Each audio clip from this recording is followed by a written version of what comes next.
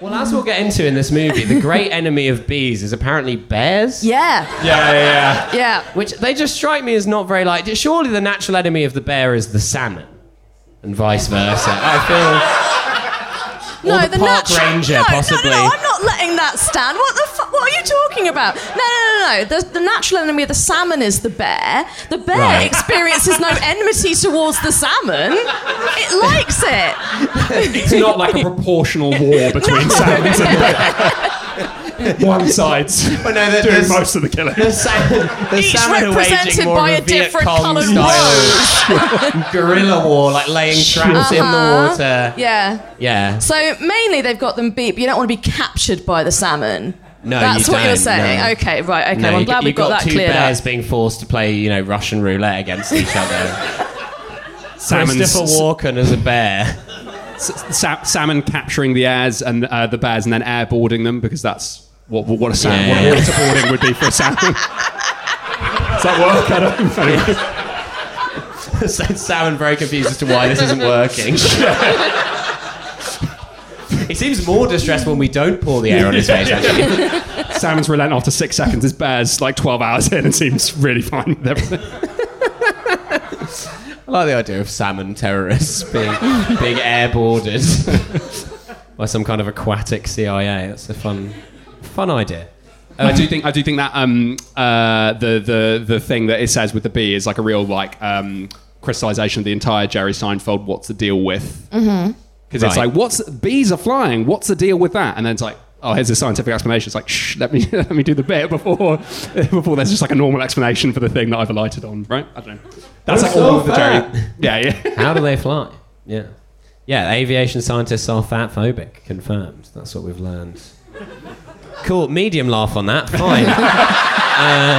Makes it seem more barbed than it was. Getting into the plot of the movie. Barry B. Benson. I'm just going to... They're really... No expense was spared on bee-based names and allusions, alliterations. There's a lot of bee stuff. So Barry B. Benson, an idealistic honeybee who has the ability to talk to humans. Okay, this is misleading. They all have... Okay. In what manner is he idealistic? He's not idealistic. Well, yeah, I mean, you're directing this question to me. I didn't write this. Look, as far as I'm concerned, you wrote that. You wrote that today. Because I know you've got your Wikipedia editing privileges. I know you. I see what goes on. Yeah. You give them enough money, they make you an editor. I've never given him any money. And I won't. It's got a standing order. It says the free encyclopedia. Go on, then. It's the encyclopedia. Walking into Costco like, it says free samples. And I'm going to take as many as I want. Wait, so your problem is that he's not idealistic? Yeah, I object to that characterisation. I guess relative to the other bees who are quite, they have kind of a drone mentality. They're sort of... But that's not true, because they've got a class of super bee who are in charge of getting the pollen. Sort of the odd... Who are larger than the other bees for some reason. Yeah. Which is not explained in any satisfactory way. It does imply the existence of a kind of evil bee genetic scientist. Yeah, or like a bee steroid.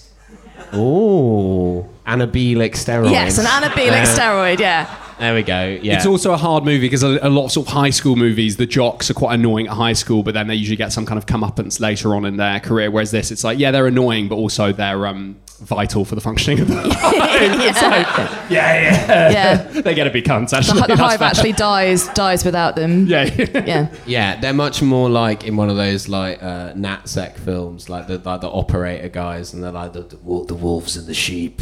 Right. And they do bad things, but they protect the sheep. Kind of. They're like the doomed airmen of the bees.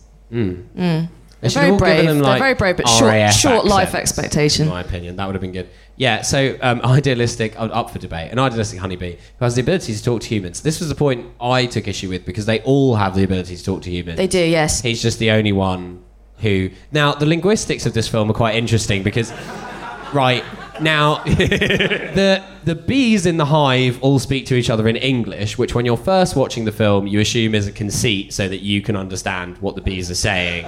Because otherwise, surely what would be going on is and subtitles, right? Like you're watching something in German, that sort of a sensation. And they're talking to each other in English until then some other bees come in who are speaking to each other in Spanish, which implies both A, that multiple languages exist in the bee world, and also that they still have Mexican guest workers. Yeah. In beehives in America who are doing like the lowest paid bee work.